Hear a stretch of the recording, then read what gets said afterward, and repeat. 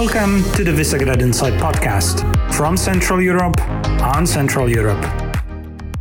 I am Scott Cullinan, and I am currently the Helmut Schmidt Fellow with the German Marshall Fund based in Berlin, Germany. And it's an absolute pleasure to be here with Visegrad Insight. And I'm happy to recommend its products. I've read them, and I think they're superb. Hello.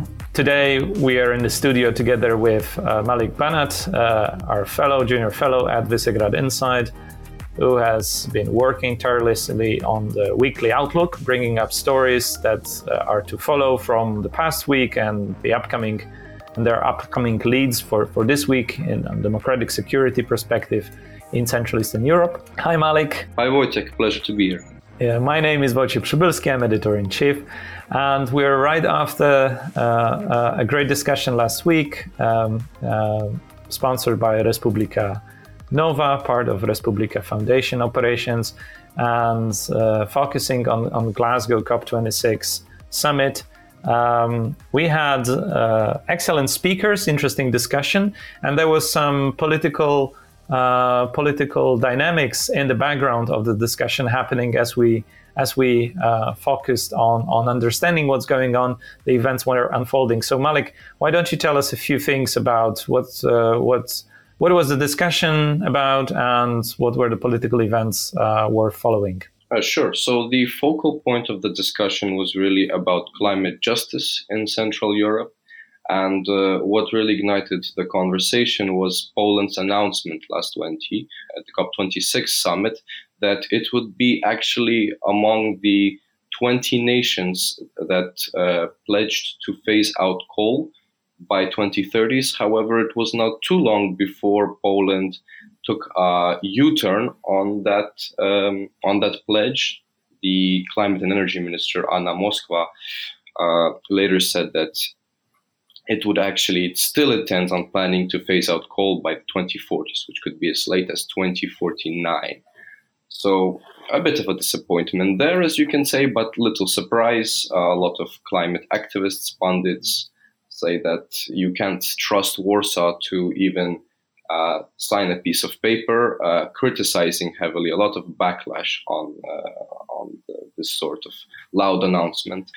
Talking the talk but not walking the walk, and then going back on that talk. Anna Moskva also visited Czechia on Friday. This is in regards to the Turów coal mine affair, in hopes of restarting talks with the Czech side. And according to a draft agreement seen by Politico, Poland is offering a 50 million euro financial contribution, and this is it still hasn't paid the fees that ECJ ruled. And Wojciech, perhaps you can tell about an upcoming ECJ ruling. Yes, of course. So ECJ ruling in that respect here are of paramount importance to the whole political process in Poland internally and Poland's position in Europe in a broader sense. When things are going to court, are taken to court, then definitely that's a sign that the normal ways of doing things are not possible. Poland is expecting a decision, a ruling on the final ruling regarding the Turów fee this coming days. And also this Monday, as we are talking on the 8th of November, the same day, so probably after the podcast, before the podcast is released, we will have another ruling from the AJC on the case of Polish Judicial Council.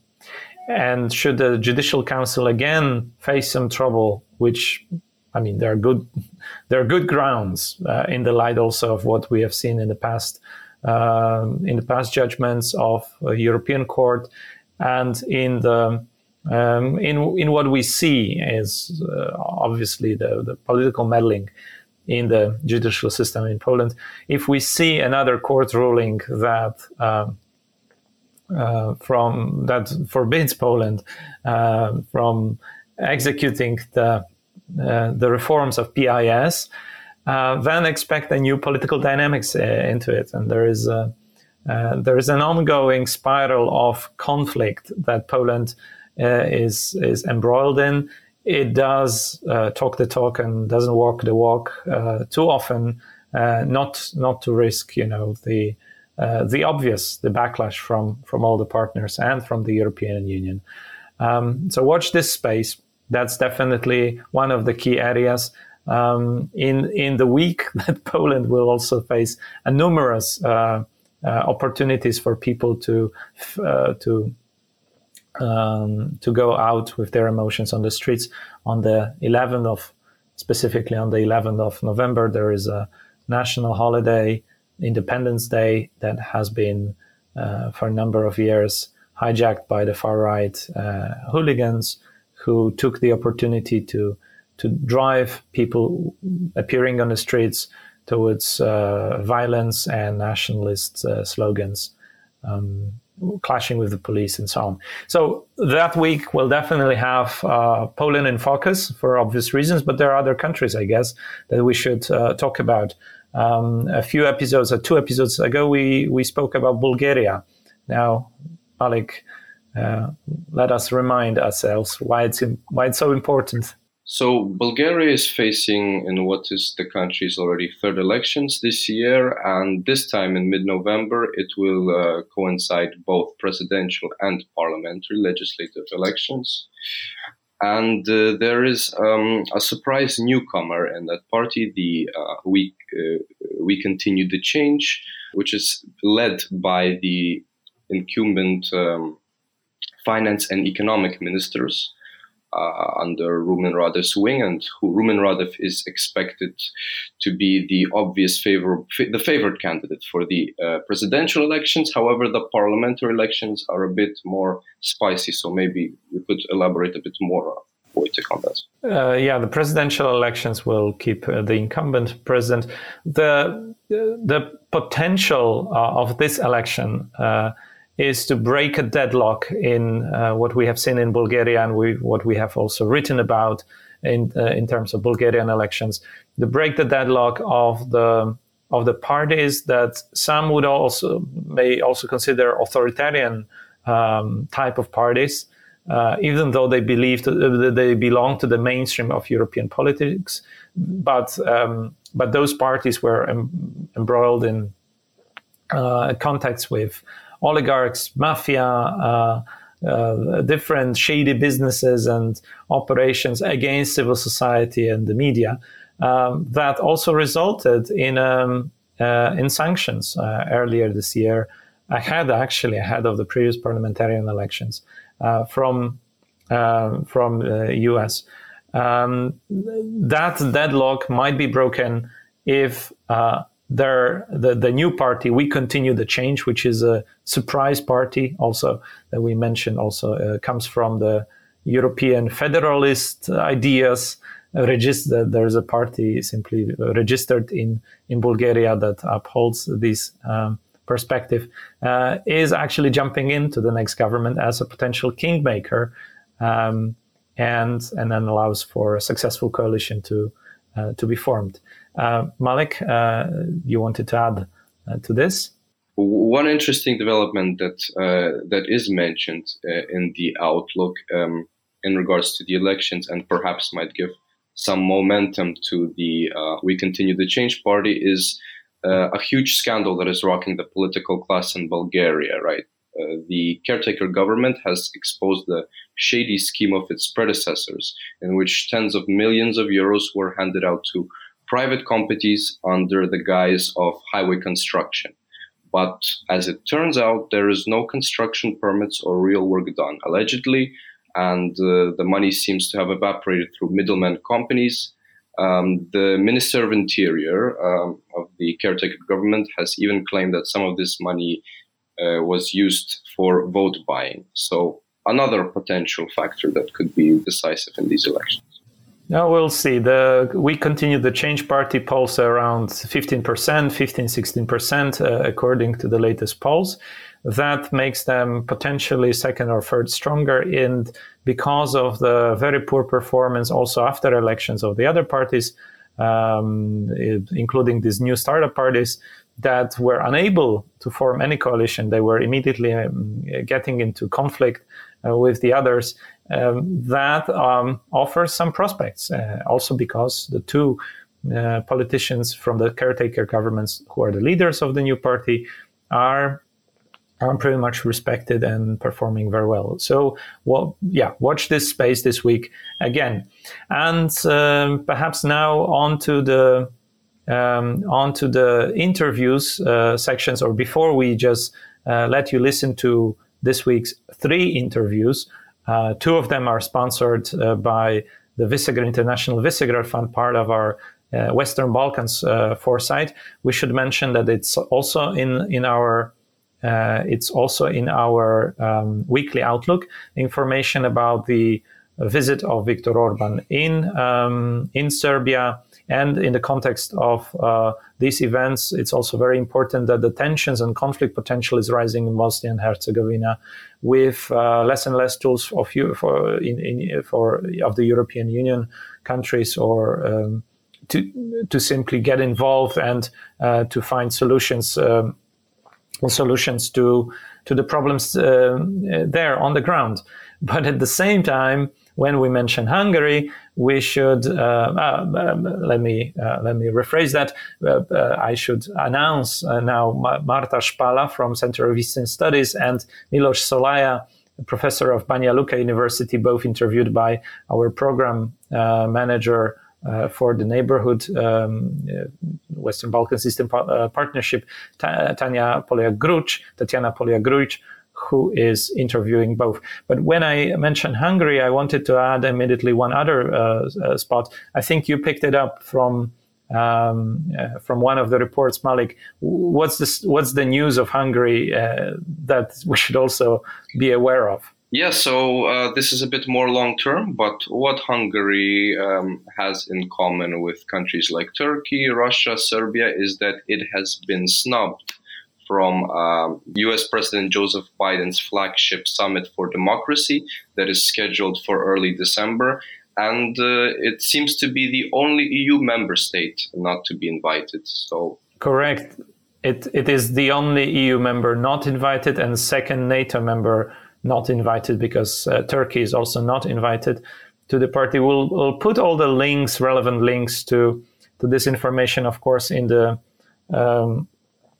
background, but we'll start perhaps with the interview with our special guest for this week's podcast, called Scott Cooley, long-term civil servant, staffer from U.S. Congress, serving on the Foreign Affairs Committee, and currently residing in Germany at a fellowship at the German Marshall Fund, who is talking about both the hearing of the Helsinki Commission in the Congress, and he hints as to what the purpose of the Summit of Democracy might be, and what to expect of it in December. So stay tuned, and now we'll go into the interviews. Thanks so much, Malik. Thank you. On November the 3rd, Helsinki Commission of the US Congress has held a hearing on the rule of law in Poland and in Hungary. Why this hearing took place exactly now in this week, and what's the bigger picture? What are the takeaways also from what we heard during that hearing? We're asking these questions to our special guest today, Scott Cooley. Scott, what's your take on the hearing this week? Thank you so much. The first thing I would say to understand this hearing is that it was not a one-off, and that this is one event in a series of events that Congress has been doing over the past nearly 10 years to express concern about the political trajectory in some countries, mainly Hungary and Poland. And it's been not just hearings, it's been briefings, resolutions, statements. In the case of the Helsinki Commission, this concern in the case of Hungary goes back at least until 2013, when they held a hearing on the constitutional changes that Prime Minister Orban was putting forward at that time. I know in 2015, I was involved in a hearing as part of the House Foreign Affairs Committee looking at the case of Hungary. And that same committee returned to that topic again in 2019. So the hearing last week was really one in actually a very long series of events and gatherings and various expressions of congressional concern. What were your takeaways? What would you highlight from the hearing on Tuesday? Fine, the Helsinki Committee, the Helsinki Commission has been for I would say even more than 10 years, because in the long past, I mean several decades back, it was also focused on state of democracy or lack of democracy, lack of respect for human rights in the communist Poland or Hungary. That was way back. That it came back to focus again on those countries. That was a worrying signal 10 years ago. But what was exactly the subject of the hearing this week? What are your takeaways? First off, I can definitely say, as someone who has been present in many hearings, helped put together hearings, listened to many hearings, that the quality of the testimony offered was really exceptional. And all three of the witnesses put forward what I thought was really superb analysis and commentary about the problems that Congress and the broader community is seeing in political developments in each of those countries. For me, I think this was significant in that the conversation was not just describing the problem. And I think in Washington, we have spent several years observing and describing and understanding the changes and what motivates those changes. And I think this hearing was important because it began to move beyond that. And I think these are discussions that have been happening in private for some time, but are now moving into more public spaces. And I really appreciate the commentary offered by Heather Connolly about her discussion of imposing costs. I believe the phrase she used is that the U.S. must show the toughest of love. And I think that that sentiment is growing, is having increasing appeal and increasing attraction in Washington, that just expressions of concern are not enough. And that this conversation is moving into a next phase where perhaps there does have to be some level, some sort of cost imposed, and that governments, Fidesz or PiS, cannot continue to go forward denigrating the rule of law and the principles of democracy. That cannot continue longer and into the future without a stronger response. Congress and the U.S. has made their positions very clear through numerous statements. And even we also see this in the upcoming Summit of Democracies to be held in early December, where very notably Hungary is not invited. And so I think we're increasingly getting to a point where there is an understanding of the problems, and now we're asking what can be done about them. Sure, we will focus. I'll ask you some questions about the upcoming Summit for Democracies, or Summit for Democracy, right, as the ideal. But let me come back to what you said and what was offered in the testimony about the toughest of love. how can we imagine that the conversation, the hearing from the Commission, from Congress, would impact U.S. policy seen from the U.S. administration? So last week's hearing and congressional hearings of this type in general, I would say serve two purposes. First, they're a signal of congressional intent and concern, both to governments and actors abroad, as well as to other parts of the U.S. government, the executive branch. And secondly, they serve a purpose of helping to educate members about the issue and helping to build coalitions, bicameral and cross-party coalitions in Congress to take some action. And so I think it's important in that way. It's a signal to the executive branch about where Congress is. And of course, in foreign policy, Congress does have a role to play, not always the leading role, but a significant role in authorizing what activities the State Department can undertake, as well as funding those activities. And as an example of this, we saw last year the return of Radio Free Europe to having a Hungarian language service, an effort that was in many ways really pushed forward by the U.S. Congress and pushed the executive branch to do that. And so I think this is a reflection of a growing, even consensus within the U.S. government, both in Congress on Capitol Hill and in the executive branch. If we think back, this period of democratic backsliding in Europe or in some parts of Europe is now in probably at least its third U.S. administration. And during the Obama administration and during the Trump administration, I think Congress and the executive branch were, for different reasons, not in total agreement about the analysis of the problem and of what to do about the problem. And I think now, as we come up on this democracy summit, we're increasingly in a place where there is a growing consensus, both on Capitol Hill and in the executive branch, that this is really a problem.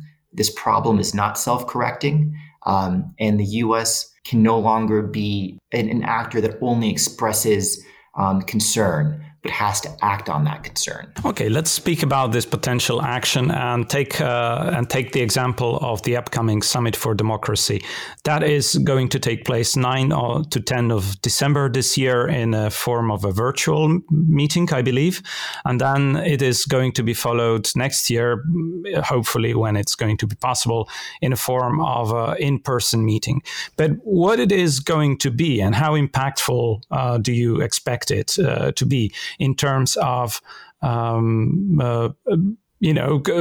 correcting the course of democratic backsliding, if not reversing it? That's certainly the million-dollar question, and I'm asking the same question. And I think how that answer turns out is going to be very important. Here, I would say very clearly that the U.S. wants the countries of Europe, including Hungary and Poland, to be secure, to be peaceful, and to be prosperous. And we want this for the people of those countries.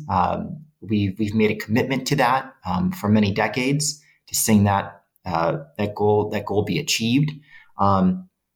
But those attributes, having these countries, these governments be democratic, be prosperous, be secure, also helps them to be better partners and better allies for the U.S. And so that we can act together to face and overcome the challenges of the 21st century.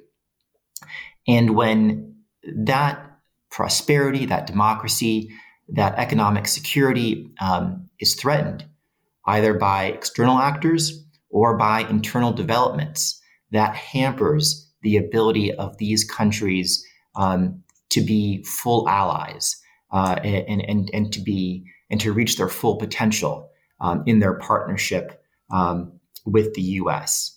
And so really, this is something that is, I think, of very high importance and very high national interest for the U.S. Sometimes in the past, this discussion of democracy has been siloed as it's a topic that exists next to conversations about energy security or a conversation that exists next to a conversation about NATO or Russia. I think this summit really reflects that these topics are very much linked, very much integrated, that when rule of law backslides, when there's a growth in corruption, that these are areas that are not fully open to U.S. investment, that our companies can't act together, can't always trade together, that our militaries, might increasingly not be able to rely on each other. And these are things that are maybe unpleasant, but we are increasingly coming to the realization that this backsliding matters and needs to be confronted. And so this is what many people are looking to the Summit of Democracies next month and looking for ideas about the way forward. Scott, thank you so much for being with us and for sharing your thoughts and comments. Thank you so much. It's an absolute pleasure to be here, and I'm looking forward to seeing how some of these issues play out in the coming weeks and months ahead. So thank you so much for the conversation. Hello, everyone. My name is Tatiana Palagruic, and I'm leading Western Balkans program at Visegrad Insight Respublika Foundation.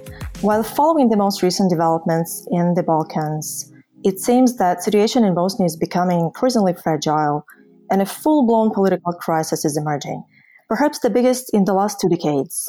Milorad Dodik, who is the leader of the Republika Srpska entity of Bosnia and Herzegovina, has been demonstrating a disconcerting stance in the Bosnian government, blocking a number of decisions by its presidency. He has also been announcing more independency for Republika Srpska. To understand the situation a little bit better and bring it closer to you, I'm speaking with 2 experts. The first one is Professor Miloš Šolaja, who teaches international relations but also Balkan regional policies at the University of Banja Luka in Bosnia. And Marta Špala, who is a senior fellow at the Center for Eastern Studies in Warsaw, Poland. Before I start the conversation, I would like to credit International Visegrad Fund, who supports this podcast. So, Professor Šolaja, welcome to our podcast, and thank you very much for agreeing to talk to me. I'll start with the basic question. What triggered this dire political situation in Bosnia recently? Could you give us some background here, please? Political situation in Bosnia and Herzegovina is deeply weighted with relations between 3 constitutional nations, Bosniak, Serbs, and Croats, and it is since the 1991, before the war. And even Dayton Peace Accord tried to reconcile to all these 3 nations and to reconcile their policies. It didn't succeed. It's also very important to say that just the relations between communities and particularly between individuals are not so hard and so weighted with that national relations. But when it comes to political questions, if some very sensitive questions are on the agenda, and that way it usually comes different opinions, different attitudes, different interests and goals. And that is the reason that situations in Bosnia and Herzegovina sometimes in a full deadlock. My next question would be, how much serious is Dodik about his actions, about his goal here, do you think? Milorad Dodik is a very strong politician in terms of Bosnia and Herzegovina dimensions. So all his statements and the dealings and whatever are very closely related to the entire situation in Bosnia and Herzegovina, whatever it looks like. But generally, as a very well-experienced politician and very good, with very high knowledge about the political situation in Bosnia and Herzegovina, and absolutely aware about his own possibilities and possibilities of the Republic of Srpska, he sometimes goes on the eve of the night. And that is the reason that sometimes he raised some very strong rhetoric in terms of separation, but he doesn't think that seriously. I think that that is more in terms of general relations in Bosnia and Herzegovina. And the thing which is sometimes forbidden, or when sometimes the thing which is maybe by purpose or not neglected or forbidden, it is that all the threats usually comes in entire context. It's also a strong anti-peace and anti-Bosnia and Herzegovina rhetoric on the other two sides, like Bosniak and Croat politicians. So we have to consider all that statements and all that attitudes in the entire context of Bosnia and Herzegovina. And it is actually visible since the last session of Security Council of United Nations, which is absolutely clear proof that there are different opinions in terms of Bosnia and Herzegovina, and sometimes even big powers are able to agree between themselves about some documents and some maybe new moments in the entire situation. I cannot but ask, in whose name do you think the leader of Republika Srpska pursues his policies? Honestly speaking, he is on power in the last 15 years, even more, and in different positions, of course, and that means that he is usually asserted on elections, and people who take part in elections so just strongly support him, and we can explain that as the political will of the people, of the majority of the people in the Republic of Srpska. Thank you. So there has been also a criminal case opened against Dodik for disrupting the constitutional order, according to the prosecutor's office of Bosnia. How efficient do you think it can be, this criminal case? Do you think it will lead to anything? I think that it is still not the case. It is just, we say, application for some indication that there were some criminal things, and these criminal things are related to his political position and political statements. So it is something that it should be put forward on the agenda of that agencies and all these institutions that deal with such a criminal cases. But actually, it is very hard, almost impossible to consider some sanctions and maybe to have any position which is able to execute any decision by, for instance, that institutions. I don't know which institution, either political or judiciary or whatever, but I think that it is impossible to expect that some institution or some police could have come from Federation Bosnia and Herzegovina to Republika Srpska to execute that, particularly in light of last processes, last events, as I have already mentioned, the Security Council, United Nations Security Council session, and so it's more political thing, and so it is very hard to expect that it could have produced any result. Thank you very much, Professor Šelaja, for your time and for your insights. Thanks again for joining us. Thank you for your invitation and to have opportunity.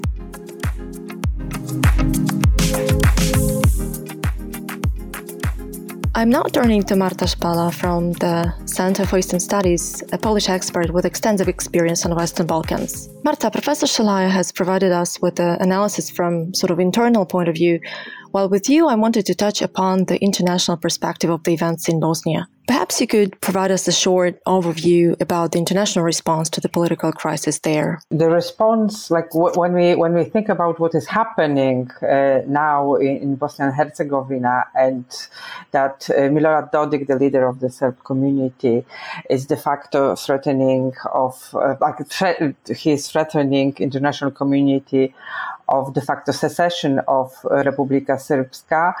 The reaction of the international community is rather weak. So we as the international community got used to this harsh rhetoric in case of Bosnia and Herzegovina. So this kind of rhetoric clashes usually. There is no reaction from the international community to it. I think we somehow accept that these clashes occur from time to time, and it is mainly for internal use. But I think this time the situation is different. So it's quite worrying that we have the common letter of US and EU, which condemn this.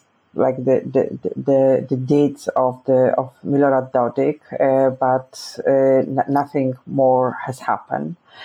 This is mainly because now we are in the process of negotiation of electoral reform. Somehow, what is most important for the international community to somehow achieve. To achieve some kind of agreement between political elites in Bosnia and Herzegovina concerning electoral and constitutional reform in that country. We are heading towards the election in Bosnia and Herzegovina in 2022. And the electoral law is not in compliance with the ruling of European Court of Human Rights. So the main priority of the international community was somehow to force or to convince elites to introduce some kind of the reform. So that's why this reaction towards the statement of Milorad Dodik was rather weak. Last week we have the negotiation. We have the representative of US and EU both in Zagreb and in Belgrade and in Sarajevo, negotiating the future reform of the country. And somehow the international didn't want to be too critical towards Dodik. In my opinion, it was the mistake, because this somehow Dodik with these threats, he crossed a lot of red lines, and he is de facto threat to territorial integrity and to stability of Bosnia and Herzegovina. And although I think that he is not planning, or it's not that he is heading towards really military conflict, he's rather testing how far he can go. I think in this tense situation in Bosnia and Herzegovina, the situation can really quickly deteriorate. So this is the risk for stability of the country, that with all this military, all these drills, the Republika Srpska police conducted in Jahorina in the middle of October, it's really creates some in the society in Bosnia and Herzegovina, it recalls the situation from the 90s and the siege of Sarajevo. So I think that in these circumstances, really some side and the people can overreact, and this is really dangerous for the country. I see. Thank you. Do you think that maybe Office of the High Representative could offer some effective solutions? I think this is also the part of the problem, because the part of the conflict is the High Representative as such. So for 12 years we have rather weak High Representative. Austrian diplomat Valentin Inzko, but this year it has changed. So we have the new High Representative, which is the German diplomat Christian Schmidt from the ruling CDU party from Germany. But the problem was that he was appointed as High Representative without acceptance of Russia.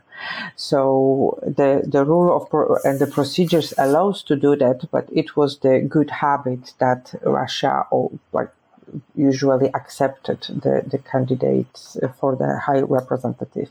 What is now happening is that Russia and Milorad Dodik and Republika Srpska leadership, they are not accepting the new High Representative, and they are undermining his power. They are saying that he was chosen in a not legitimate way.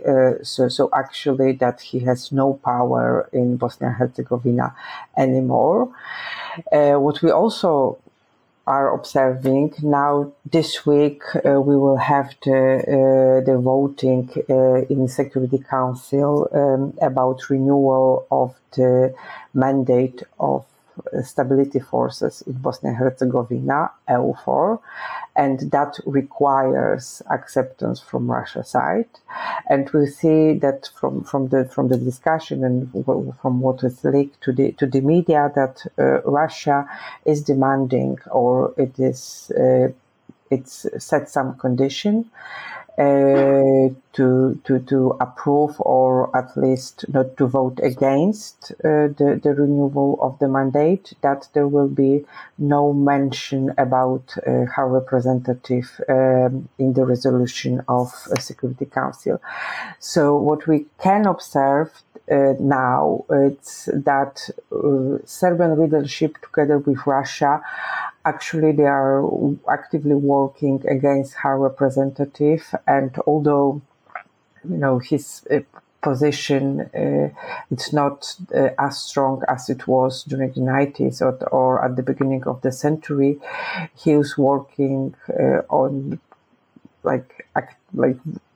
de facto killing this institution, that it won't be able to introduce any kind of decision in case of Bosnia and Herzegovina. So somehow Dodik wants to not only be independent from the central government, but also from the international community, which, according to the Dayton Agreement, oversight the stability and stability in Bosnia and Herzegovina. So that's why I don't think the High Representative has the authority to present any kind um I see. Obviously, Russia is watching the case very closely. And my next question would be about Visegrad Group. Actually, perhaps in few words, do you think this group could play some role in helping to resolve this conflict, this crisis? I think this is also some kind of problem. So for example, Poland is and was always perceived as neutral player in case of the Balkans, and it can play this kind of role. But in case of the countries like especially Hungary, which is now closely cooperated with the Belgrade leadership and the government in Belgrade, and that this is how the region perceives Hungary. That is the player who is supporting Serbs in the region. So Hungary is not seen or not perceived as the neutral player, and it also had we also have to have in mind that in case of Hungary, we are observing really harsh anti-Muslim rhetoric. So when we will take these two facts, really, I don't think that Visegrad Group as a whole can play the decisive role in somehow resolving this kind of crisis, because it is not seen as neutral player in the region. But how do you think this situation, this crisis, will end up? I think that it will mainly depend on the U.S. policy towards the region. We could observe some positive signs from the U.S. side. So we will have the new ambassador in Belgrade, which will be the Christopher Hill. He was engaged in solving Bosnia crisis in 90s and also in Kosovo crisis. So he is coming back from retirement to be ambassador in Belgrade. So it is somehow sign that the new administration or Biden administration, it really want to engage seriously in like solving the frozen conflict in the region, mainly Bosnia and Herzegovina and Kosovo. And Joe Biden, he has a lot of experience. He has visited the region a couple of times, so there is a huge hope among the people in the region and among the international observers that US will really engage in the region, but it's still to be seen. So they are signed, but there is no dates. There is a problem in case of European Union, because the European Union has the problem with creating common policy towards the Western Balkans.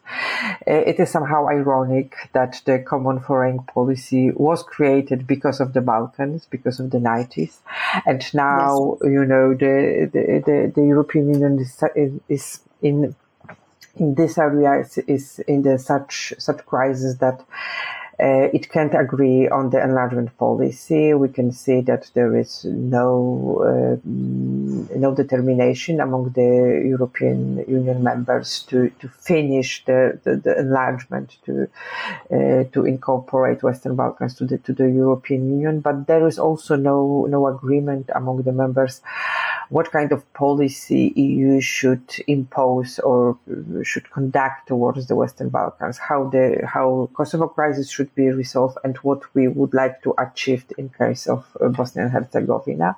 We have no government in Germany, so this is also the factor which is weakening the EU policy, and it also enables local leader to conduct this kind of policy, which only deepens the crisis in the region.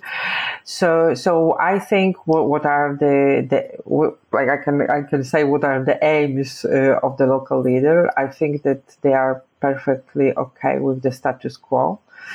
Dodik would like to have less control from the Sarajevo, especially in terms of judiciary and prosecution. So he would like to be de facto independent without proclaiming independence. But what we would like to have, like no institution from Sarajevo would control him. He would like to have his own military forces to strengthen his position, and he would like to collect more taxes to